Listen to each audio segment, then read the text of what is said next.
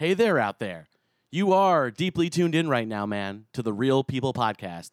I'm your host, Andrew Ginsberg. If it's your first time tuning in to our deep conversations, welcome to the show.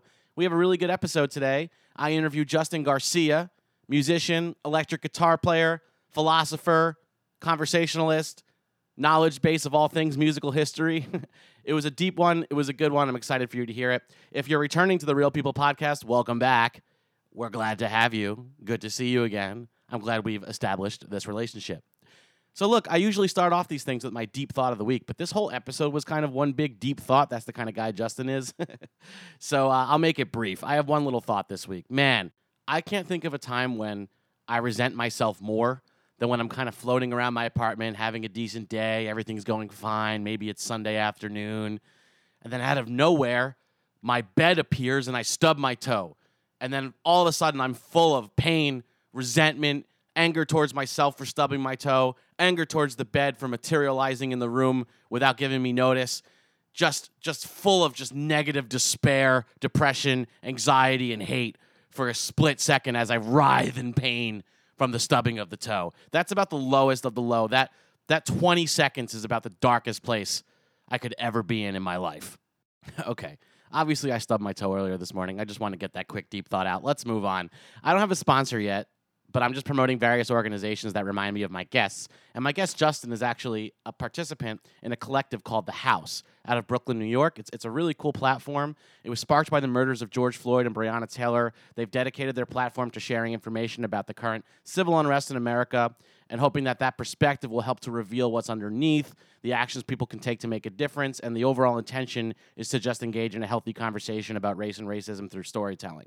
There's a lot of artists on there, different kind of talks, music, comedy. It's very cool, and I would recommend that you check it out. Justin's going to talk about it a bit in the interview as well. That's www.thehouse.com, but the S is a 5, so it's like thehow5.com. Kind of like that band, Deadmau 5. Okay, let's get it off the ground.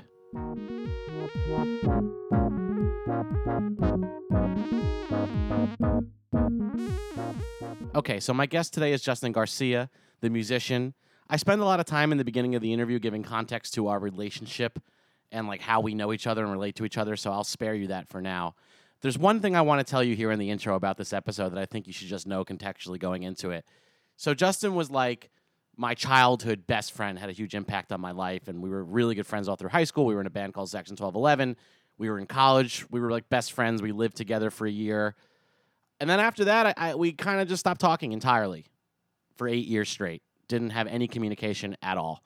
Saw him maybe once during that 8-year period at a wedding.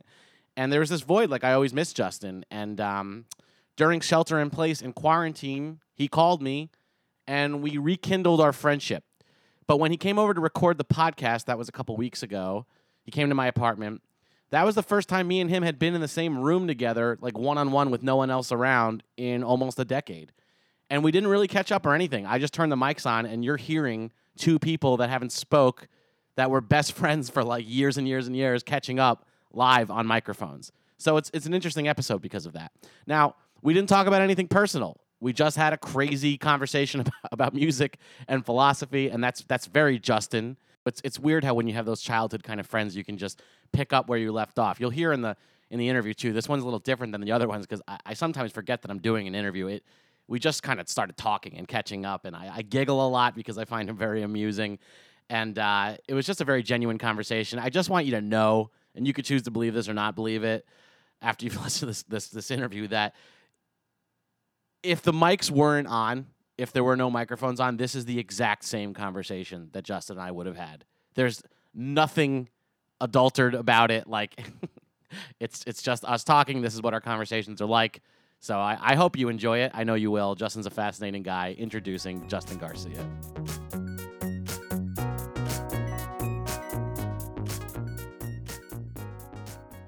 You were one of my first friends. I think out of all my friends, nobody has had more of an impact, starting from when I was a little kid, on my perceptions of the world, the way I see the world, the things that I value, the things that I think are funny. I mean, our relationship, starting at a young age, really impacted and colored the way I look at those things. Do you remember the album Like, do you remember the music that you listened to where your brain kind of shut down and then reboot, and suddenly you're visualizing things in a different way? You know, the world has changed, and from then on out. Oh yeah, man, I remember this specifically.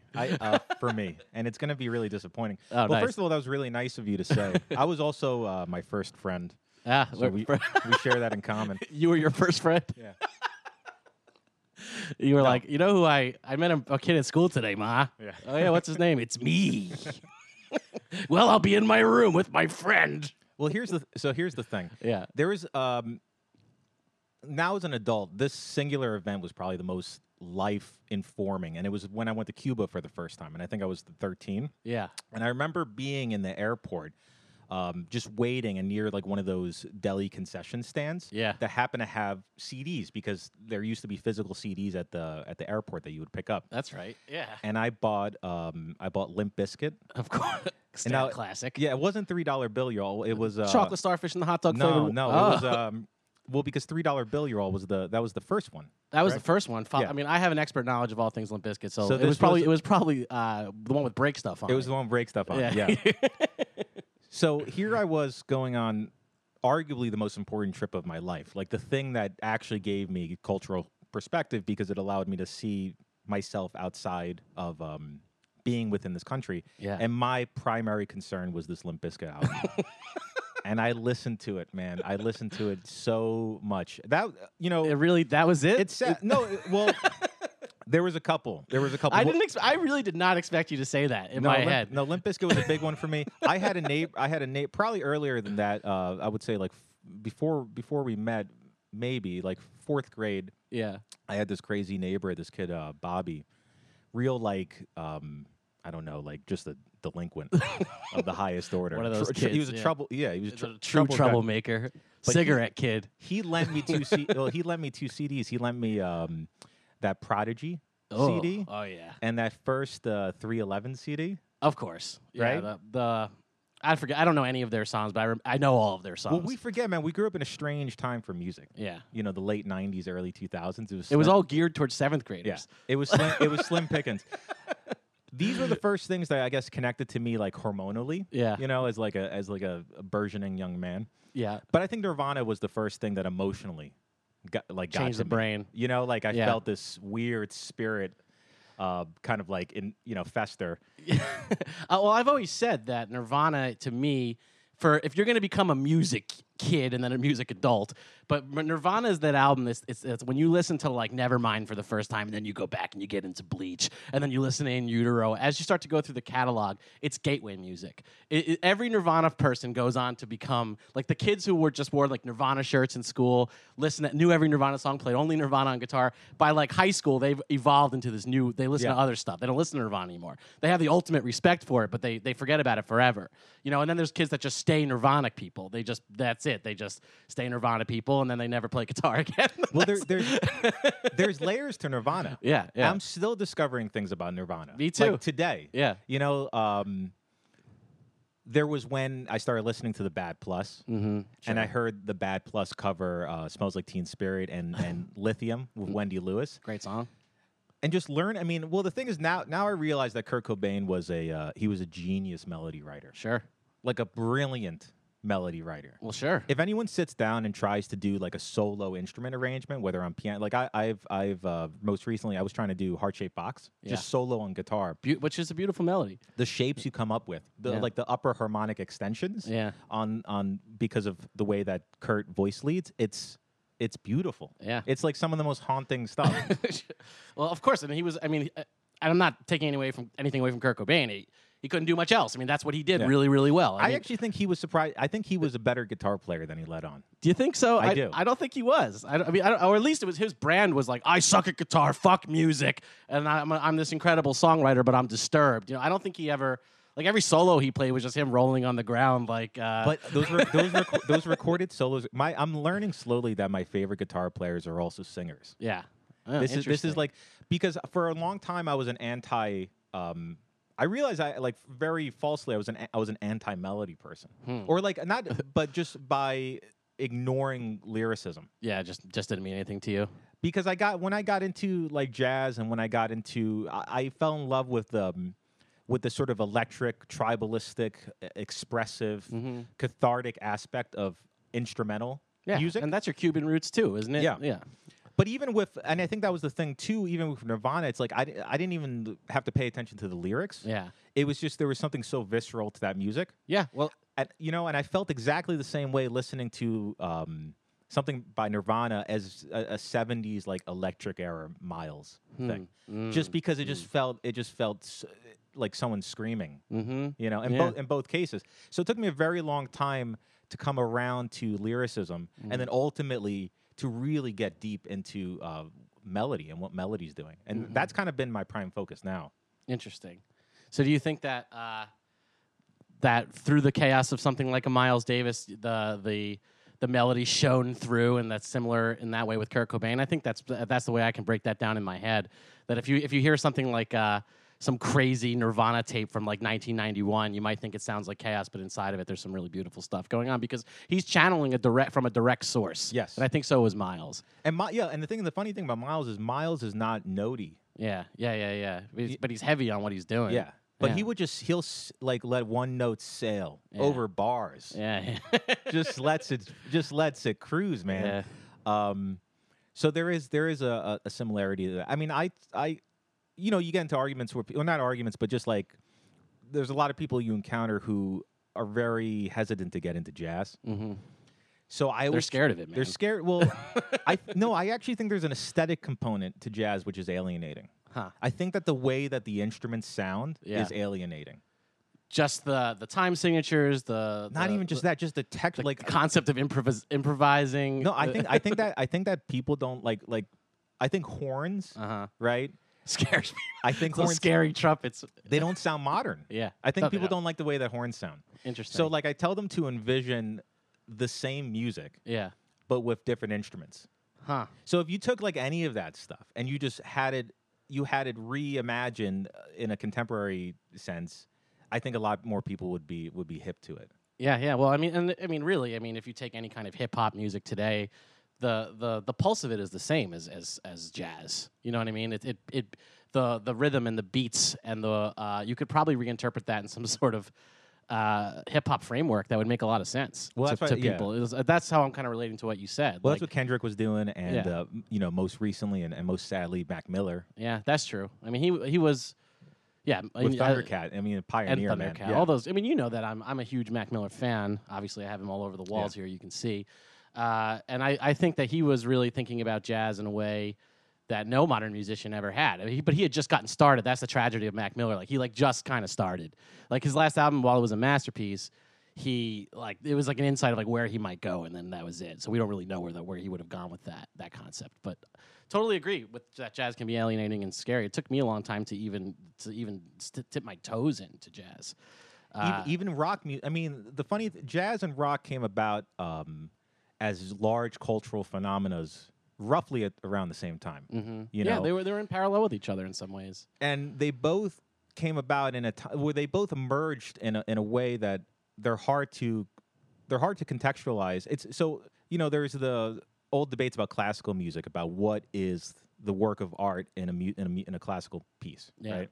And it's easier to argue that the work of art or the piece of art is the written music, the score, right? You can't say that with jazz, right? I mean, there's standards, but standards are really just kind of like it's like a melodic concept over a specific set of chords, but then 80% of it is interpretive, right? And rock music also kind of disrupted the thing that rock and jazz share is their live art forms, right? So that's why I think that rock and jazz suffered similarly in the wake of the way that we receive music now. Like, people don't like rock music or people don't like electric guitar until they're in the presence of a really good electric guitar player. Sure. Right? Yeah. People don't really appreciate or understand jazz until they're in the presence of a jazz band that's killing it. Yeah, and what is the definition of a jazz band that's killing it? Is it full connectedness? Is it full, like, my grandfather was a musician. Just like a quick aside about my upbringing, my grandfather was a musician in the Musicians Union in New York City. Played with Benny Goodman, Frank Sinatra, all those guys in the swing bands. Had opinions about jazz, like raw form jazz. You know what I mean? And he felt that the great musicians, the ones that were truly great, you could tell that they played scales for like 15 hours a day every single day. Like he could identify those who put the work in that way. Like he was like, that guy doesn't practice. Like he used to say about Kenny G, that guy doesn't practice, right? Like Kenny G's a joke. He hated him more than anybody. I'll never forget. He like hated him. He used to rant about him at the dinner table. But he would say, well, that guy doesn't practice. And I'd show him things like, these people don't practice. And to him, it was a bunch of high-functioning people. Like jazz was like a bunch of people that lived and breathed and sweat scales, like the most mundane aspects of music, like just playing their scales over and over again. And then they got together and they fucking let loose with like all their knowledge of what they knew of the technicality of it. And then when you witness that, these people who put everything into it, and you see it all synergizing before you, that's when you can really be floored by jazz, you know? Yeah. Well, also it's the guys who, and you know, it's the people who not only are very learned, Yeah. you know, they're filled with their musical nutrients. Yeah, right? yeah. But they are to the point that it's transparent to them. Yeah. You know, like Miles famously said, "I'll play it first and tell you what it is later." Yeah. You know? Yeah. So meaning it's like nobody wants to hear somebody just like, it's like nobody wants to hear anyone in any kind of field or any kind of profession just sitting there spouting technical details of what they're doing. Right. You just want to see something beautiful. Yeah, you just want to see the result. Yeah. So to me, it's like theory and knowledge of harmony is great insofar as it enriches your capacity to express yourself. Mm-hmm. If it ends up stinting that capacity, then you just become an annoying person. Yeah. Right? Yeah. Sure. Because it's all about its vocabulary. Yeah. Right? You can know, it's like, so the best musicians are the ones that they have all of that, you know? But they have it so they can make these delicate choices. Right. And that makes sense. I mean, it's funny because like we're having this conversation right now, and I'm having this weird flashback to being like 11 years old, and we were having the same conversation, 12 years old, and you were talking about Jimi Hendrix, and you were saying, you know, the thing about Jimmy is like it's not just enough that he's the best guitar player, like the way he expresses it, he's playing, and it's actually kind of having a trippy moment here because it's weird that you were like he's playing like he like you would sing it. You know, like it's just coming out of him, and you know, Jimmy transcends that. Yeah, he's the best guitar player alive. Like, yeah, he's the or was the best guitar player alive. Yeah, he's so technical, but it's like, but there's nobody that sounds like Jimmy because it's coming out of Jimmy. And here we are, 20 years later, kind of having identical parallel conversations. It's kind of strange. Yeah, I don't remember that, but you know, it's taken me 20 years to realize this stuff myself, like internally. Right. Jimi Hendrix was the first guy who really. He still is, you know, there's something inescapable about Jimi Hendrix for me as a player. Yeah, I feel like you're super influenced by Jimi Hendrix. Oh, incredibly. I can't do anything about that. Yeah. It's just in my DNA. Yeah. And for whatever reason, he's the one who spoke to me. Yeah. Like on a spiritual level. Yeah, of sure. Music. Yeah, Hendrix was incredible. Well, I mean, in the early days, because I knew you when you were a young guitar player, and obviously over the years, and would like to talk about this in the podcast, you've expanded deep into music and making it your whole life and becoming a jazz player. But I you know, you were the best rock guitarist I knew. Like, you just fucking rocked. You could fire up the Fender twin reverb and just fucking shred when nobody else could shred when we were like 16. And you just, like, you could play all the Hendrix songs, and then like some kids could play it. You know, it's like, oh yeah, I learned how to play, you know, Purple Haze. I could play the solo. It's like, you sound like you're playing metal, man. There was like some kids out there that just didn't get it. And you were but you sounded like you fucking rocked. You know what I mean? I felt like you always channeled that in the beginning. And so I'd be interested to hear more about your journey over the years, because like where I left off from you, you were a rock guitar player primarily. I think you were just getting into, like when we lived together in college, which was 100 years ago, you were just getting into, like, as you mentioned, Afro beats and Cuban music, and you were experimenting with like improvising and weirdo stuff and time signatures. And then flash forward all these years, you've seemed like you've become quite an accomplished jazz player. So like, how did you start channeling that? Where did that go? How did that happen? I mean, like I don't consider myself a jazz player, only because I know that there's people who dedicate their lives to that. Yeah. You know, it's like it's a study for them. For me, jazz is an attitude. Yeah. It's a way of approaching music, and not everybody shares that that opinion, but that's why I can see hip hop as being an extension of jazz and certain rap art, because it's just a way to approach being in the moment. Mm-hmm. I think that's what jazz is. It's a very present way to presence. Yeah, to be within music, which is different than if you were doing something very compositional. Mm-hmm. You know, which you can marry all these two, but jazz to me is more of an attitude. I don't know. The one thing that stuck with me about, you know, it's funny with the rock thing is I always identify with an aspect of that, because to me, music, and I think Ed O'Brien actually said this, that music is the biggest, it's like the most effective lie detector. You know, so like you can immediately tell if someone is full of it.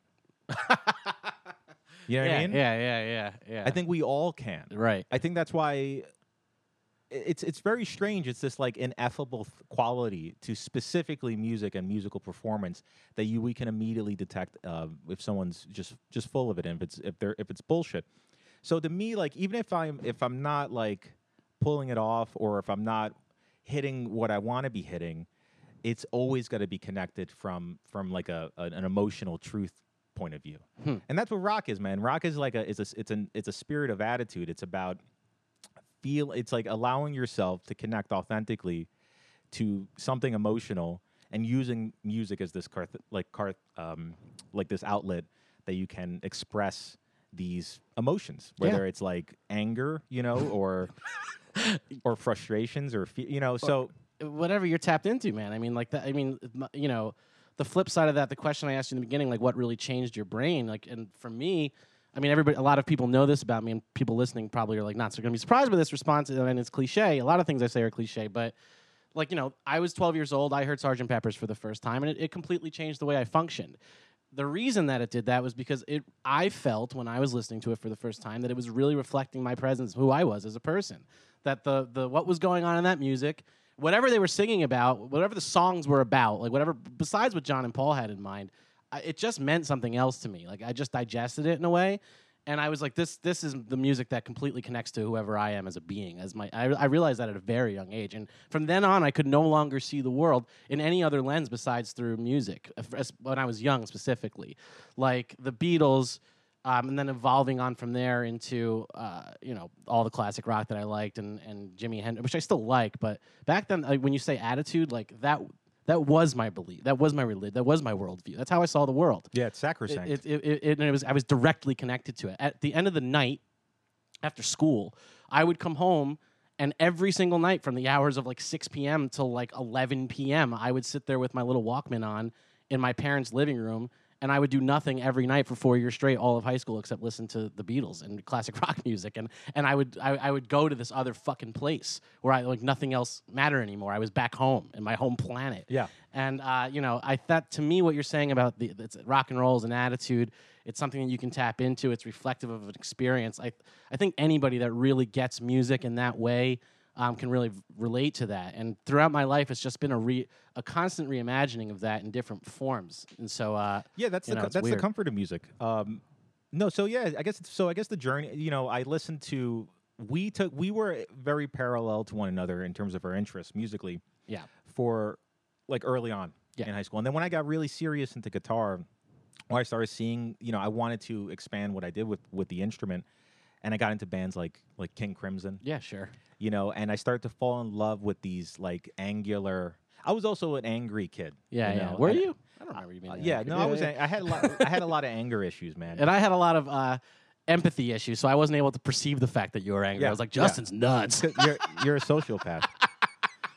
Not anymore. But yeah. It just took a while for my amygdala to grow or something. I had, you know, well, I had like I was an angry kid. I was a stereotype in a lot of ways. My dad left. Yeah. These things, you know, and I was not conscious of the effects of like emotional events in my early childhood that luckily I had music. Right.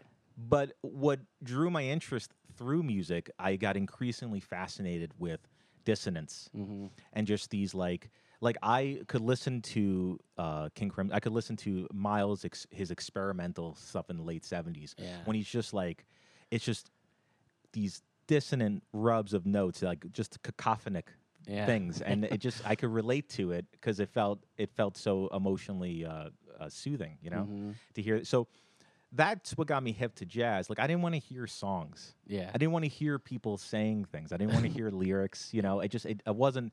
Emotionally, I wasn't there yet, and it didn't register.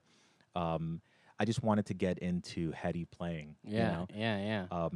But then, then I got into jazz, and I went the whole, you get into jam bands, and then Yeah. you can either stay in that lane, which is cool, and just like kind of like relish in it, or you can find like the adjacent movements, Yeah. like Medeski, Martin Wood, and then you find a recording that John Scofield does with Medeski. Yeah. And then you get into John Scofield. So then you listen to a solo record, John Scofield. Yeah. And then you realize that he was in Miles' band. And then you reverse engineer from that, and you discover a history of music. So for me, I got into jazz from a rock place, which for a while I felt kind of bad about. Because you're like ashamed. It's like, hey man, how'd you start? It's like, because don't worry about it. There's a lot of there's a lot of elitism Yeah. in jazz. Which which is the anti. To me, it's the antithesis of jazz. You know what I mean? I mean, I think we can trace it back, though. Yeah. You know, some people will be hip to Wynton Marsalis, right? Yeah. And he, to his credit, he has, with what he established at the Lincoln Arts Center and how he's preserved a canon and this history of jazz music is extraordinarily important. But as you would know, as a lit guy, right, that canons can be problematic. Because then you lose everybody else. Yeah, you know what I mean? You create dogma and elitism. So that's what happened within jazz. Yeah. See, jazz in a lot of ways is a suppressed from a sociological perspective. Sure. From an economic perspective, the way the industry would always work, from just the way that the music industry has always exploited black artists and like black art forms. So in all these ways, jazz has always been a subjugated art form.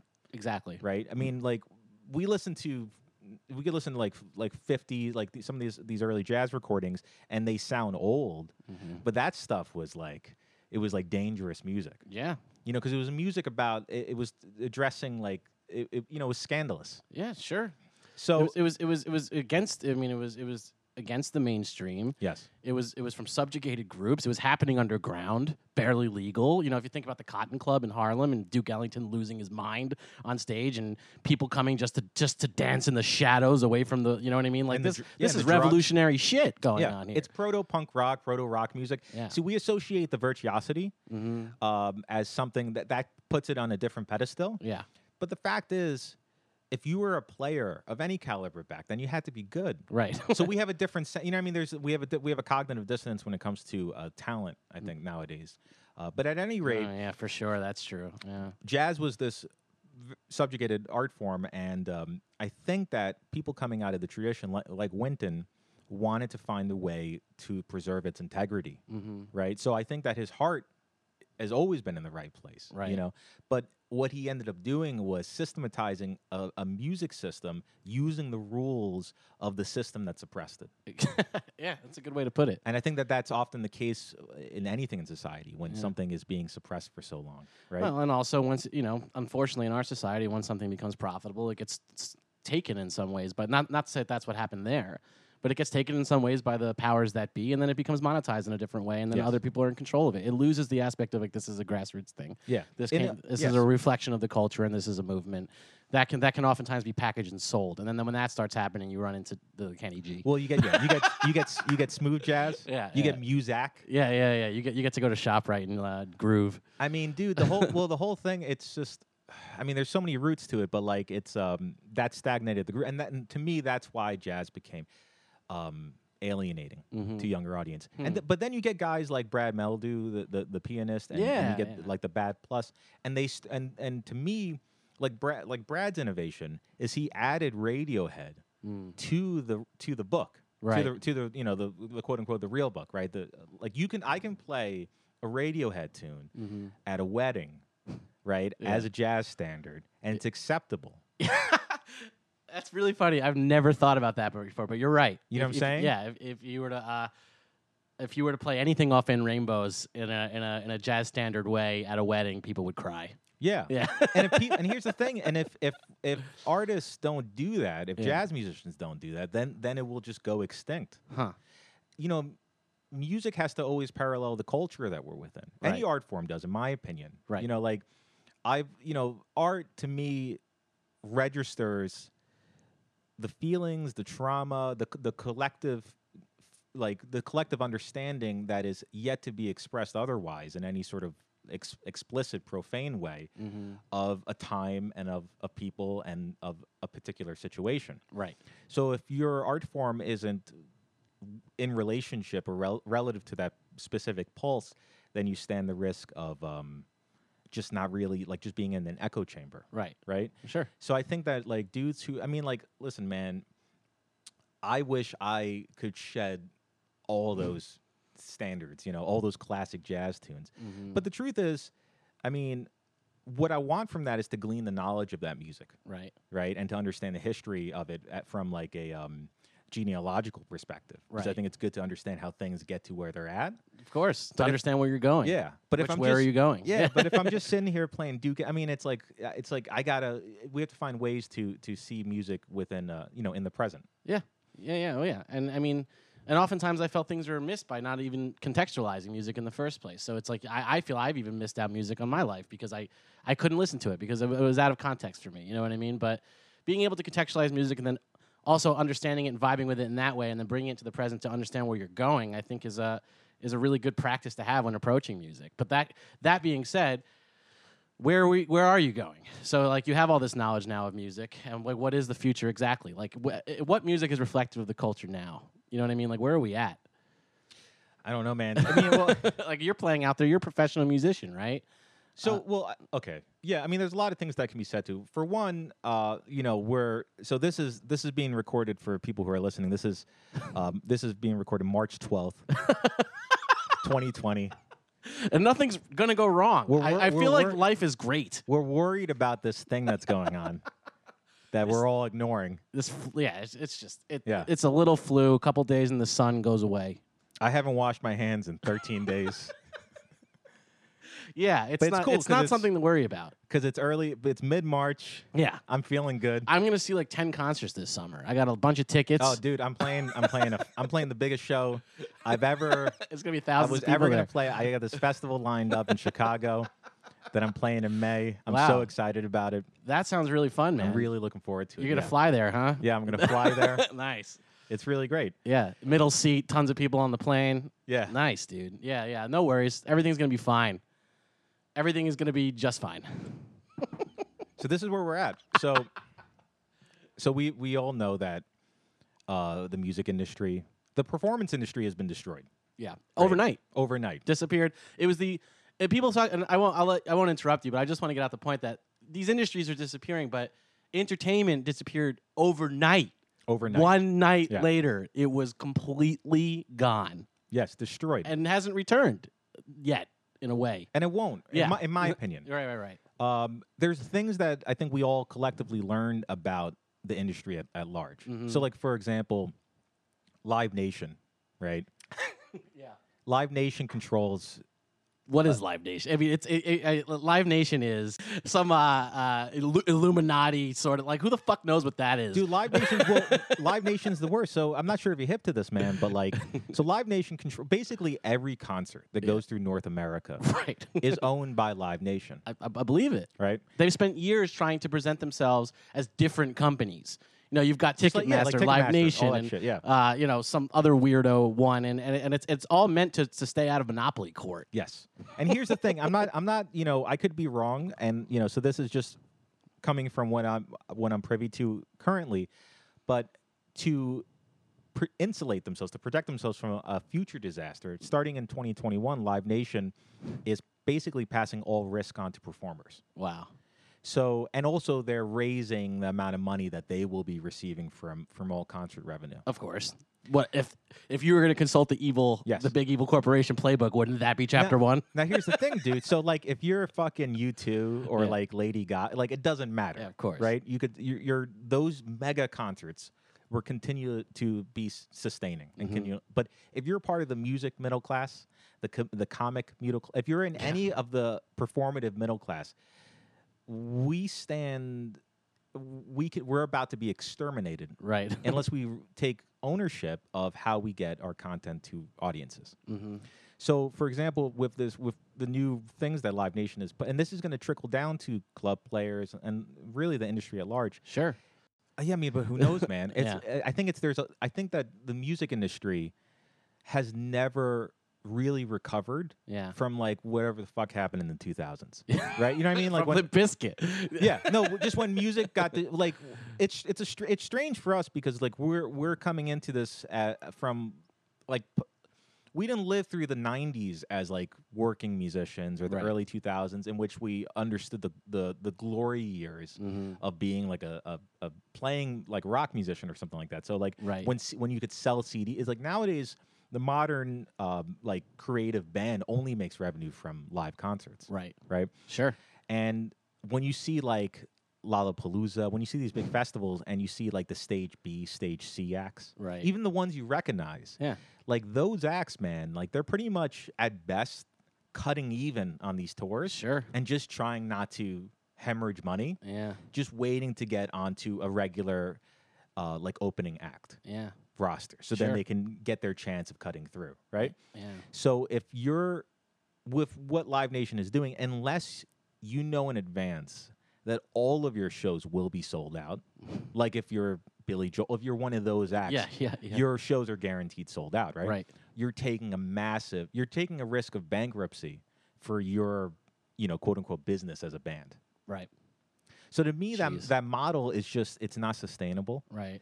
And with everything that's happening, really the future of music is finding ways to, whether it be through live streaming, whether with comedians and what they're doing with podcasts, but like we have to find ways to find that revenue stream and just that find that road to our specific audiences and just keep them fed. Yeah, and I think that is the future, both in music and in comedy, and in the world. If we're going to head towards the future now, which it looks like we're going to, we were just talking in the kitchen before we started recording, that the world is never necessarily going to be the same again in the way that it was. So speaking of which, I hate when people say, "Oh, I can't wait till it gets back to normal." Can't wait till it's all normal again. There's no normal. No, dude. I mean, how could the fuck does that? We've even all been mean? in the house since March. So how can we? Can you imagine going back to normal? There's not going to be a dividing line where it's like, hey guys, it's normal now. But who wants normal? Normal was a systemic failure. Yeah. I couldn't agree more. Normal was a systemic failure. Like we should use this opportunity to be like, okay, let's be optimistic about how we can change the future. Let's dive into change. Let's like all the problems in our society are a result of resisting change. This is us getting an opportunity to break away from the resistance to change, to really flip things. But in terms of music and in terms of comedy and in terms of life, it does look like whether things ever go back to quote unquote normal, which they won't, for the foreseeable future, we're going to exist as disembodied consciousness on the internet. You know what I mean? For a while, the interaction between people will change. Everything will change. The way you consume music has to change. The way you consume comedy has to change. And so there is actually, like you just said, like a platform and an opportunity for the artists, the working class artists, as you put it, to own it. Because I don't think that the corporate structures just yet have a plan for that. How they're going to manage people independently as artists, creating their own revenue streams. They're trying to. Any of these any platform that has the capacity to stream, right, will attempt to get ownership. There's a future, a very immediate future in which podcasts will be owned by networks. Yeah. Like TV shows. And if you're listening, networks, I'd like to make that deal. Oh, dude, I'm 100% ready to sell out. I'm speaking from no cliff. No. Yeah. Dude, I want. Yeah. That said, all sponsorships. Yeah. What microphones are we using right now? The Shure SM58s, the classic ones that you see in comedy clubs. Not a sponsor yet. Could use one though. What coffee are we drinking? We're drinking West Side Market beans. I don't think it has a sponsor. Not a sponsor yet. I got it from a bag of beans. Yeah, not a sponsor yet. We're using a MacBook Pro and we're recording on Logic Pro X. Yeah, not a sponsor. Not a sponsor yet. Here's the thing though, man. It's the best time to be a creative, in my opinion. Seriously, because it's... Whereas before, you would have to hit the road. Yeah. Right? Do bazillions of gigs. A bunch of times. Yeah. Over and over again. So you go to Cincinnati. You get 2 fans. You go again next year. Yeah. You gain 2 more fans. Right. You just do it forever. Right? It's the dumbest model. And then you get until you burn out and go crazy. Until you burn out and go crazy. Yeah. Which at this point we're seeing the effects of that. Yeah. Because if you've been grinding at it for 10 years. Yeah. And then all of a sudden this shit happens. Yeah. And everything you've been doing, all of your work has been undermined. Right. You're going to be in denial of it. Sure, you're gonna want the world to go back to normal because Yes. you've just invested 10, 20 years into a system that disappeared overnight. which sucks. yeah, But that's just what it is, man. But here's the thing. This is the beauty of nowadays. It's like, let's say you had like 1,000 monthly listeners, right? Which is a sizable portion of people, sure, right? Think about 1,000 people relative to the population of the world. yeah, It's nothing, zero. right? But think about 1,000 people. To me, it's so many people. Yeah. So there's room for all of us yeah, to just to connect to the people who just want to hear our shit. That's why, like, you can have these super bizarre, idiosyncratic, very like niche pockets of the internet yeah, that you just occupy, and you just set up your little like plot of land, yeah. and you just keep putting stuff out, and then people will listen. And the world of a fan. I think fan is a stupid word because I don't like the idea that like the people who appreciate what you're making are subordinate to Yeah, you. yeah, And I yeah. feel like fan always like presupposes that. But there's people. Participating in it, you're not There's people you're not who an like to. objective fan. There's people who like to participate. Yeah. Like I listen to podcasts because it's cool hearing people I like and find funny or entertaining just shoot the shit. Yeah, You know? me too. So it's like I love the behind the scenes stuff. I love seeing like all the musicians that I love and have been following during quarantine start up YouTube channels. Yeah. Just talking about their process. Yeah. There's like gold out there. There's this guy, Tom Bukovac, who's one of the greatest session players out in Nashville. Like absolutely zero internet presence. Right. Before any of this. Sure. Like nothing, right? You could find him on a couple of like weird nerdy guitar forums. Yeah. He starts a YouTube channel, right? Gets like 30,000 followers like in the matter of a couple of weeks. Just posts 10-minute videos on an iPhone just talking about his process, and it's the best thing ever. Yeah. Because it's like that's all it's like there is room for that. It's like people, I think that the creative process is really attractive, and documenting the creative process because there's an aspect of humanity to it, and we see that like Yeah. I think people are just over this, and I think this is what speaks to like all this like, Hollywood is bullshit thing. Yeah. Because a lot of it is. Right. Nobody wants to see the, what's the word for it? Just like the. You're back to the canon, man. You're talking about the nobody wants to see this dominating presence. Like there's A and B. There's them and us. You know what I mean? The need to be creative and the behind the scenes stuff that's becoming more popular and how you mentioned everybody can carve out a niche now. It's folk art. Exactly. We're living in a revolution of folk art. Exactly. From the ground up for the small gatherings of people that come to see it. Yeah, man. You know? Podcasts are a form of folk art. They really are. It's a art form for the people. Right. And I think that's super interesting. But that's actually art, right? Yeah. Because like you said, it's weird to be a fan because it's subjective. Like you want to participate in it. I think that people deep down, especially in these weird times, everybody kind of feels this. It's a human instinct and desire to be creative. So you just want to. I think in our systems, the way that they've panned out, we're told not to. We're told to do certain things and participate in a non-creative life.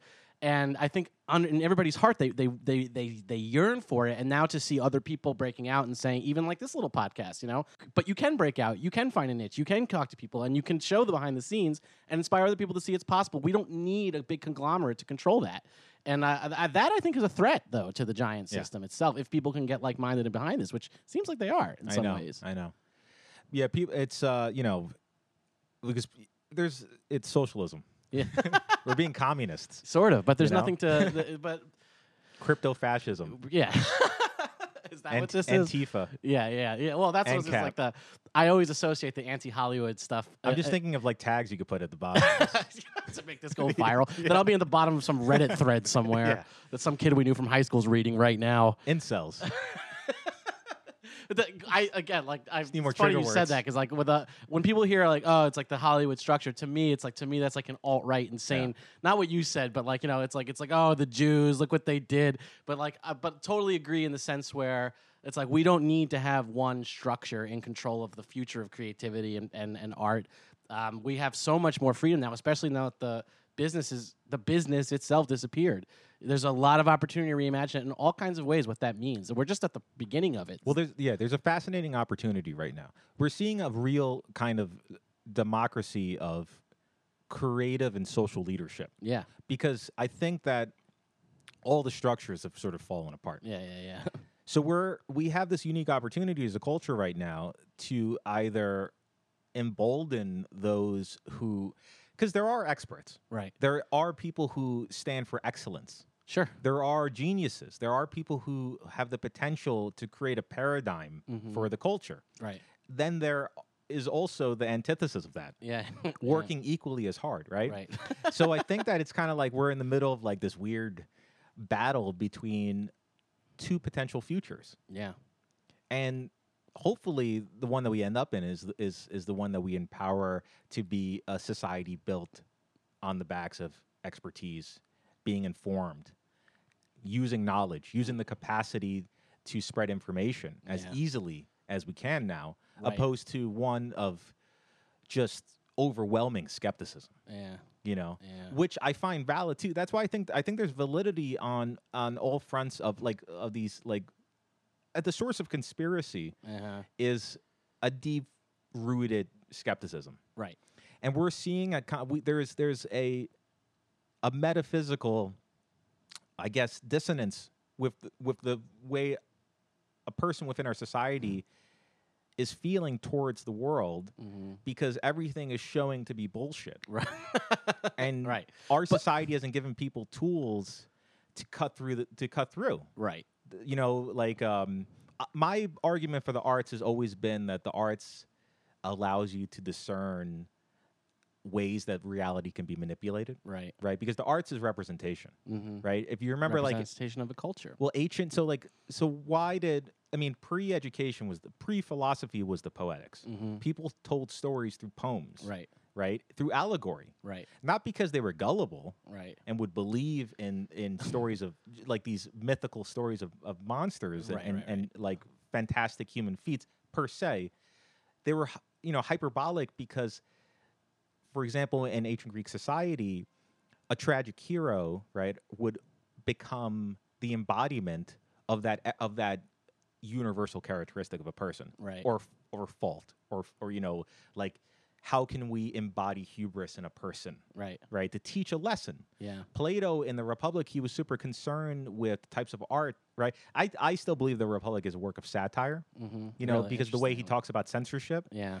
And how we need to control the way that form is delivered, because form is the fundamental communicator, whereas the context, the content of that form, is the subliminal aspect, right? So, we all think about the cave every day, man. Well, that's the thing, man. So it's like earlier people, right, were really hip on figurative speaking, sure, right? So they understood allegory. But that language makes a lot of sense even today to process. But if we don't teach art, right, to kids and in schools, if we don't teach people how to cognize allegory, then they are vulnerable to manipulation via bad art. Right. Donald Trump is bad art. Fox News is bad art. Sure. Right. These are whatever. Dave Rubin, all these people, Shapiro. Bad art. Yeah. Alex Jones. Good art. Bad content. You know what I'm saying, though? It's theater. Alex Jones could be funny if he was a comedian. He's hilarious. But, since he's serious and people are taking him seriously. But it's all theater. Yeah. It's all what the Greeks absurdist theater, too, in itself. Yeah, but I don't think that everybody... I mean, there's people who take it seriously, and I think that's where the danger lies. Sure. Well, you said, again, it's weird talking to you because I'm reflecting on conversations we had a decade ago. But you said to me when we were in college that the danger... So we were in college when Facebook was first taking off. And I'm not blaming social media for all the problems we have today. 2006, right? In 2006, 2007. That was like the first... when social media became more than drinking pictures with your friends, other people were getting on it, using it to voice their opinions. And you said to me, I think that there's a level... It was a Philip K. Dick novel that we were living within, the creation of. Yeah. But you said I'll never forget in our kitchen in Franklin Street, you said there's a problem with this. And you're like that society is losing the ability to put any sort of value in peer review. The concept of peer review is disappearing. Like, before this, you would in order to have something published for the masses to consume, there would have to be a process where people agreed that it wasn't bullshit, that it didn't sow discord, that it wasn't there just to sow discord or make people skeptical of things that may actually be true or not true. And you're like, the more people do this, the more people just directly publish to a gazillion people without any vetting process. It's going to degrade our society. And that, it really stuck with me because in some ways it really has. Yeah.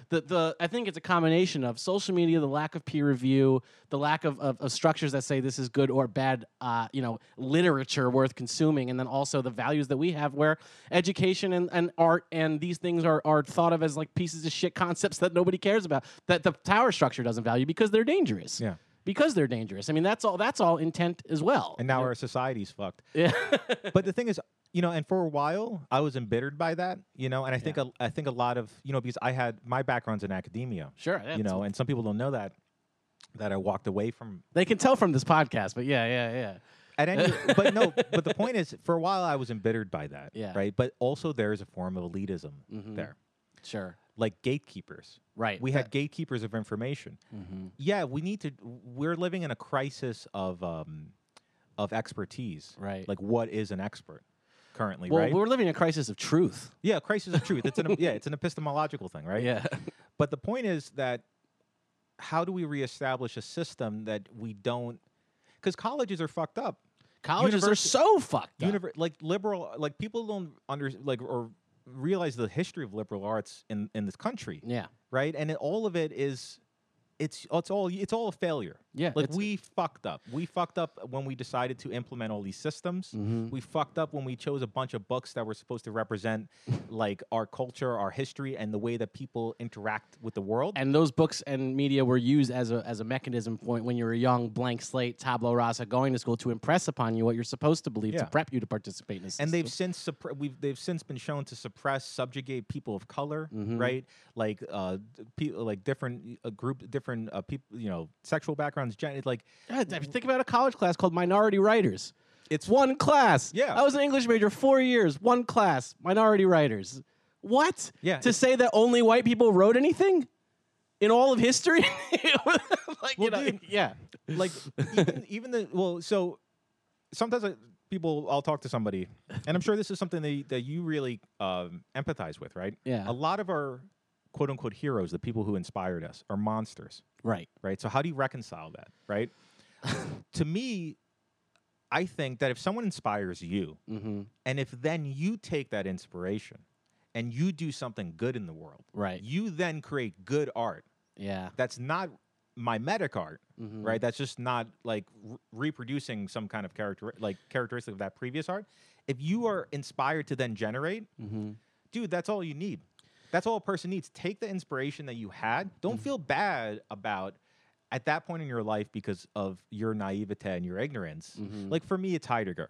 Right. Heidegger, we now know, is a Nazi sympathizer. Right. Dude, I studied 4 years. You talked about Heidegger all the time. First thing in the morning, I'd be making eggs. You'd be like, dude, let me tell you about Heidegger. I read that fucker's book, dude. If you sit down, I implore anybody who listens to this, read Being in Time, right, and then jump off a fucking bridge, because that's what Heidegger is, man. Wait, so you were reading Heidegger and then Kierkegaard at the same time. I did Kierkegaard, but Kierkegaard I can still preserve. Christian. He was a Christian one, right? He was the Christian philosopher. He was the Christian existentialist. On Being in Nothingness. And I remember when you gave me his book, you said, "Hey, what do you think of On Being in Nothingness?" I said it was more nothingness than being. Yeah. Oh, that was Sartre. Yeah. Kierkegaard wrote. Well, funny. So Kierkegaard wrote an essay called The Present Age. Okay. Now, the thesis of this essay. So Kierkegaard lived in a small town.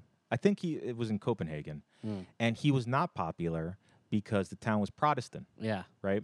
And Kierkegaard, he famously said, the last Christian died on the cross. Yeah. Right? And people hated that. Sure. What he meant by that, though, and it's the only form of Christianity, the only interpretation of Christianity which I'm empathic to, is Kierkegaard's, because his whole point of view is that it's you and God, man. Yeah. It's not you and a collection of people who decide on God's message. It's not you and an institution like the Catholic Church. It's not you and it's you, your choices that you've made, not respective of anyone around you, and how you are being judged by that. That's why Kierkegaard's his whole philosophy. If you just take God out, if you just replace God with your conscience, it's the same message. Right. You know, that's why he's the founder of existentialism.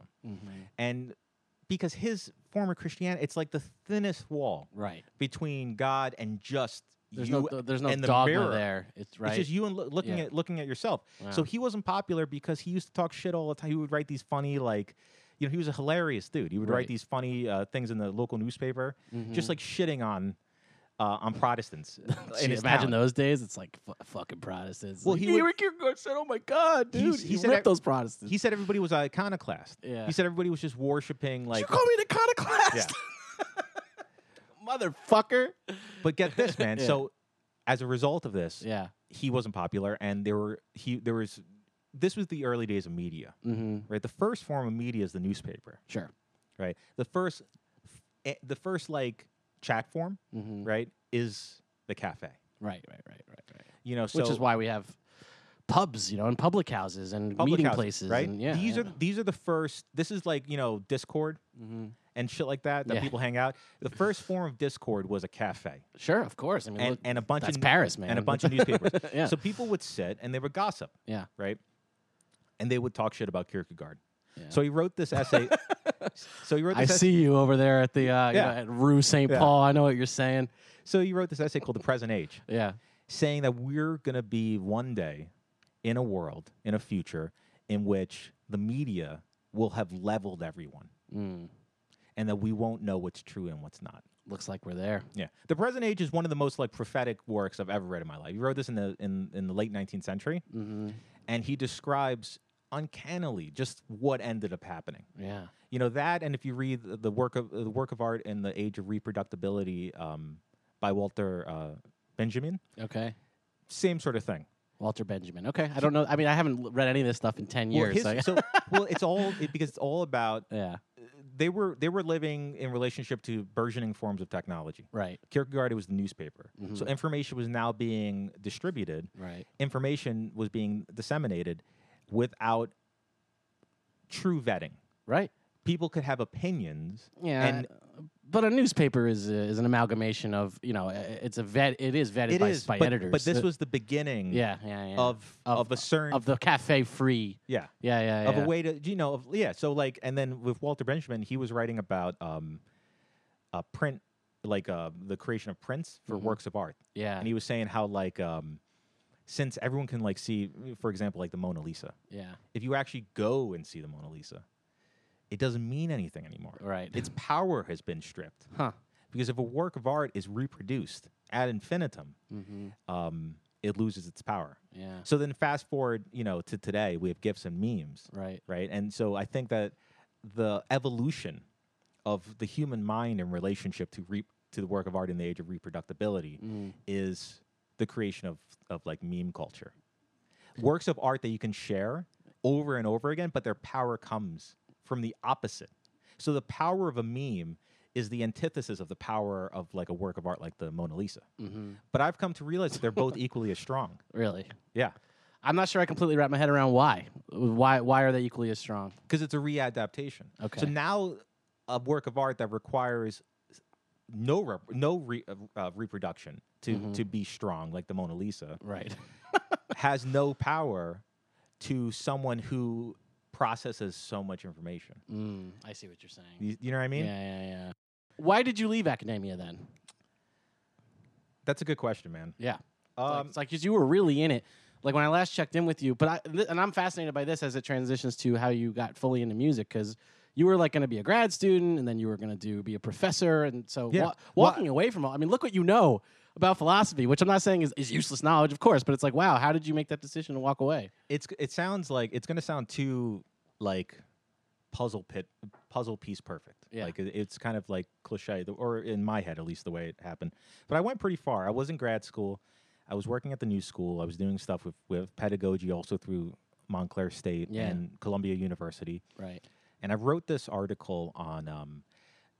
I was studying this branch of philosophy called phenomenology. Yeah. And phenomenology is just it comes from a Latin word to study aspects of experience, phenomena, right? And I was using an analog of what a performer does, right? From what I knew as a performer and what a performer does, a musician does, to create a space of that information can be received in a specific way. Yeah. So a good performer can enter any room. A comedian, a musician can enter a room and turn it into a stage in which whatever information they're going to produce, whether it's a comedian, like that's why that famous clip of like, Chappelle when he would perform in Washington Square Park, it's the best because it doesn't matter. The venue doesn't matter. Right. The stage comes from the person. Right. Right. And that was a concept. That was a concept I got from phenomenology, or it allowed me to like understand what was going on. Like it elucidated in my head what I was doing as a performer. Huh. So I was writing this paper on pedagogy about what makes a good teacher. And then I had this light bulb moment that a teacher is a performer. And it sounds obvious, but it had never occurred to me before that a great teacher, all of our great teachers are great performers. And great storytellers. Yeah. So what they're doing is, like what if every class you went to was like bookended with stand-up by a good comedian. Yeah. It's just so there's something. What's the deal with homework? Yeah. I mean, come on. You're basically most of you doing it here. Well, that's why I remember back in I don't know, maybe 15 years ago now, man. Yeah. When we were talking about, or not when we were talking, but it was being spoken about how like more people get their news from Jon Stewart with The Daily Show than they do from anything else. And that's because all good performance has blended within it an aspect of charisma, so to me, teaching is great performance. So to instruct, and I was in a field that was with writing like curriculum development and how to train teachers, with like philosophy for children and all these different projects. I realized that to help teachers, we need to help them be performers. Yeah. Help them open up the stage. And then, but at the same time, like simultaneously, it made me realize I don't want to write about performance. I just want to perform. Fair enough. I mean, that makes sense. It's fair enough. I felt like I was becoming I felt like my path was a path towards criticism. And by that, I mean to become a critic. Yeah. And I feel like the critic and the performer and the artist, they're always in this like war with one another in terms of who is actually creating the framework upon which the art is supposed to be received. Right. And I was like, it should be the artist. Right. All of this should be artist owned. And it's another part of, the whole like gatekeeping. But I didn't realize at the moment, but that was the thing that made me realize I needed to divorce myself from academia. But that was a later realization because it didn't happen right away. I worked as like because I was working as a bartender through school, and I stayed in that realm for years, and then I just took the dive. Yeah. A few years ago, just like no plan B kind of dive.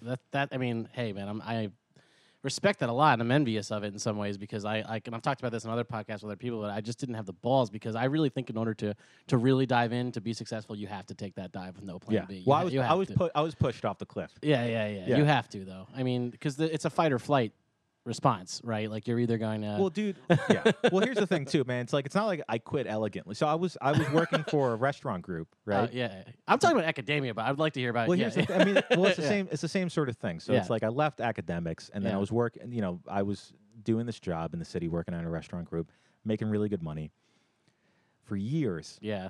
And then a part of it, you get disenfranchised with being at a place like after too long, and when you also realize that what you're doing is stifling. Like I thought I had a good schedule because I only had a couple of days, so I thought I would have the rest of the week to commit to music and doing art, artwork. But you never do that, right? You end up. It's like anytime you do something right, it has to be all in. You can't be doing anything else. Yeah, and if you think so, you're just, like you're in denial. Yeah, no, because you can't. It's impossible. It needs to be all in if you want to really make it work. Right. But at any rate, they were doing exploitative practices at this restaurant group. Against the employees, like screwing over the employees. And I wrote this hilarious like letter to HR. Yeah. And to corporate. I like copied everyone into it. Yeah. Just like because I'm a dramatic asshole, and that sounds like you. And I did it in the most dick way possible. Nice, just like writing a hilarious, like over lawyered, like letter, and it's better to burn out than to fade away, right? Dude, but like within an hour, I got this like urgent email to come to the office. Wow, right, but not against me. It's like I started. It was fear. Yeah, it was fear, and because what they were doing was illegal. Yeah, They were doing this. I don't want to get into the details of it, but I it was. It had to do. It with seems fucked. Yeah, it had to do with wages, right? Yeah. So, I catalyzed this whole thing, and and then my boss, they were just trying to find a way to get me out, so they finally did. Right. And then I sent It's the guy who wrote the letter. I sent it. Yeah, so I replied to the entire company. Yeah. I replied to the email list for that particular restaurant with this email. So actually, I probably have it. I probably have it somewhere. It's hilarious. Yeah. I don't have my phone on me, but I should read it later. But Yeah. at any rate, it was the same. I was just saying how I got fired for serving a caffeinated coffee to a lady who had asked for decaf. No way. Yeah, I wrote this whole like big satirical letter. Yeah. And at the bottom, I attached. You know how like when you get corporate letters, there's always the signatures. Sure. So I took the signature of the company and I just like manipulated like little dumb things, and I added a photo I made of my boss on the face of like a little possum. This is a very extreme quitting situation. So this got shared like throughout the entire company. Yeah. And then eventually, when my former boss, when he ended up leaving the company, Yeah. they surprised them with, and this is no joke, they surprised them with a cake that had the photo of the possum on it. No way. It became this like legendary, or this thing that never went away. Cool. But the long story short is, after that, I need to immediately figure out how to make. After I made sure I would never get hired anywhere again. Yeah. Well, that's how I operate, dude. Listen, if anybody wants to get into the arts, man, you gotta really fuck yourself into that corner. Yeah. Yeah. You gotta. Yeah. I So- respect it the most, dude. I really do. But here's the thing, man. I realized in that day Yeah. that we're only held back by fear. Yeah, of course. That course. day, I left the office, Yeah. like newly fired.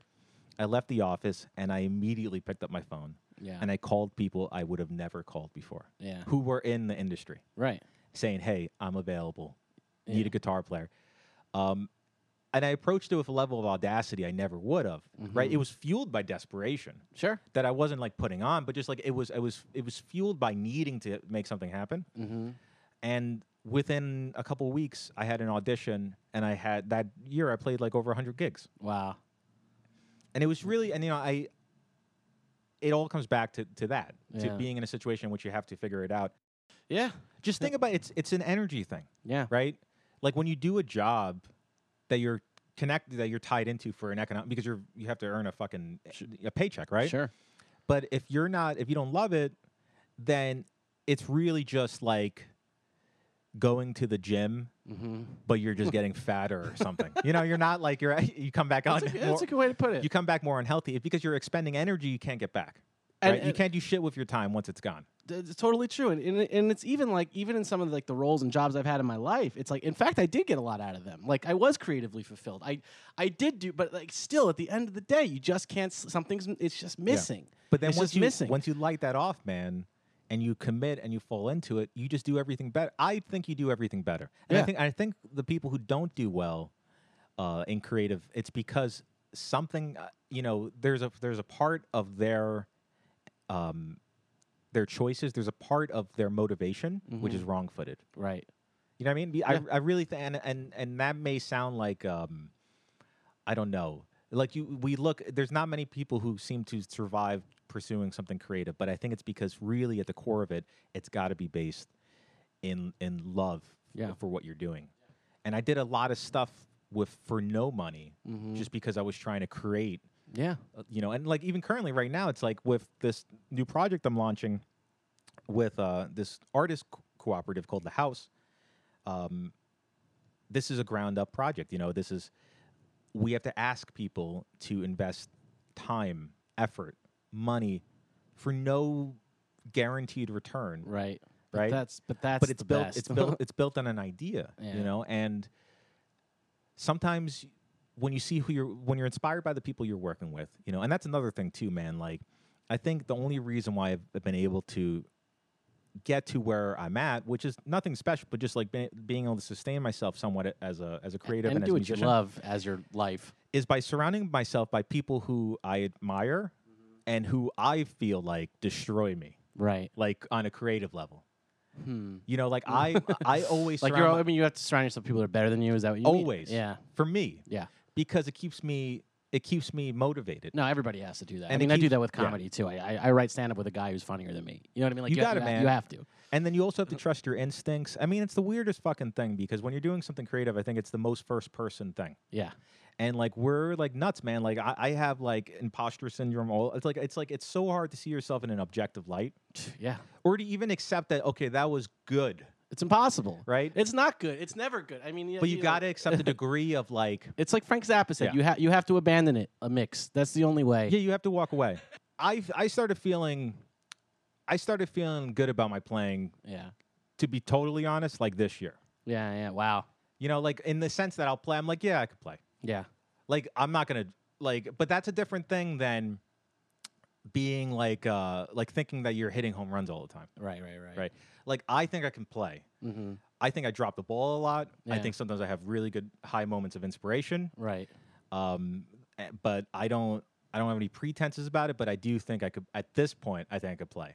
That's I listened amazing. back to juvenile, like younger recordings of me, and I'm like, what the fuck was he even doing? You know. Yeah. I owe a big part of it. Like you know, I didn't go to music school, but I took private lessons with this guy, with a musician by the name Jim Campolongo, who I encourage everyone to check out. Yeah. He was one of my heroes before I even took lessons with him. He Right. did stuff with like Nora Jones. He did stuff with Cake. Like he's just this incredible, and he got me into country western swing, like old school shit. Yeah. He showed me jazz. He showed me melody. Like my whole thing is solos for me were always just emotional releases. It's like Yeah. scream through the fucking guitar because And I you learned solo like a motherfucker, man. Nobody solos like you. But well, thanks, man. But I got that from Hendrix, Yeah. right? But I wanted to get into a deeper, and it's probably just getting older, man. It's like you get into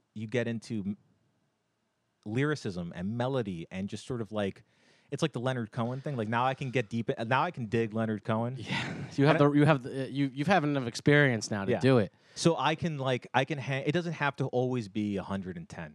And you know, I'm excited to see where you're going to go with this melody thing because it's funny, dude. I connect with so much with what you're saying right now because I was thinking about turning 32 in September, and literally the thought that went through my head the other day was, okay, I think I can listen to Neil Young now. Like, I think I can finally understand. Well, that's the beauty. Well, dude, it's funny that you say that, man. Because here's the thing, man, that keeps you moving too as an artist, right? Yeah. You got to keep your musical nutrients up. Yeah. People would forget art's a diet. Right. Right? It's a lifestyle, but it's a diet. Right. You have to keep on consuming new shit.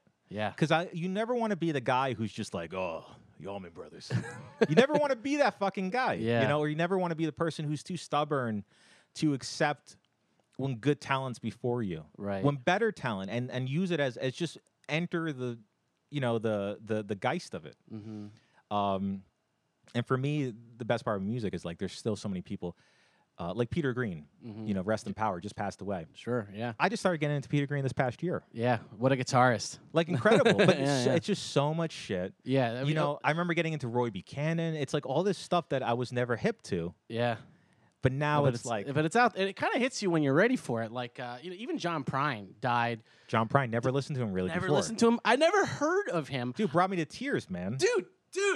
Dude, like, I gotta get this out for a second. Like, coronavirus happens and John Prine dies. I have never heard of John Prine. I've listened to gazillions of galaxies worth of music in my life, and people are calling him the best American songwriter, and I don't know who he is. I've never even heard of him. I thought it was one of those collective unconscious, like, what is this, like a glitch in the Matrix? Who is this guy? I start listening to him. I put on Clay Pigeons for the first time, and tears were streaming down my face. It's unbelievable, dude. And Tears were streaming down my face. but then even like you know, there's even like artists today, like Madison Cunningham. Yeah. is a girl I've been listening to a tremendous amount. And I mean, she's ridiculous. Yeah. You know, like she reminds me of like Joni Mitchell meets like Radiohead meets Bill Frisell. Yeah. You know, I gotta check. I don't know her, but I'll check that out. but there's just there's a degree of music. There's an opportunity to be so unadulteratedly yourself. Yeah. And to me, that is the most beautiful. And that's it's your 30s, right? So hopefully, Liberating. Well, yeah, and it's just like it's your 30s. It's acceptance of allowing like yourself to pursue aspects of like the art life, and just being open to just like how beautiful and how expansive that world can be. Mm-hmm. You know. Mm-hmm. So these days now you're going into this. I will cap this with you're going into a melody direction. You mentioned that a few times throughout the podcast, where it speaks to you more now. Yeah. So as an independent electric guitar player, how do you bring melody into the music? Because I noticed you've been doing that when you're on your Lattice concerts and things like that. You're a guy with a guitar, but not singing, creating soundscapes and playing, right? So what is that exactly? What are you trying to do? It's tough, man. You have to stop. Well, I think about this a lot because it's hard to be a guitar player and to play on your own and be captivating. Yeah, that's what I mean. You know, so I had, for one, Jim showed me something, because if you dig deep into the American, like into the Americana, into the world of like the genealogy of American music, you listen to guys like Les Paul and Chet Atkins. Yeah. They played guitar not only as accompanists, they played like piano players. Right. They had to incorporate rrhythm, melody, and harmony, right? The three tenets of music, right, all in their playing. So I really think it's just guitar players have gotten lazy. Because of rock and roll, guitar almost became like a saxophone, became a line instrument, like a lead instrument. And we forgot the art of how much more that instrument can do. So really all I'm trying to do is just like return to that in some ways. Yeah. And to use the instrument and not be selfish. Right. If you're just a musician and all you want to do is play like leads or lines, you're being selfish. It's like, tell the story through the song. Yeah. Let your choices be dictated by what would be. So like, just like how I imagine a singer to approach singing over a melody, they're not going to fucking scat. Yeah. You know, they're not going to go off just being ridiculous. Yeah. They're going to make choices, whether it's explicit or implicit. You know, you don't have to be knowledgeable of harmony per se to make these choices, like Kurt Cobain. Right. They're going to make choices which serve the song and take the song to the place it needs to go.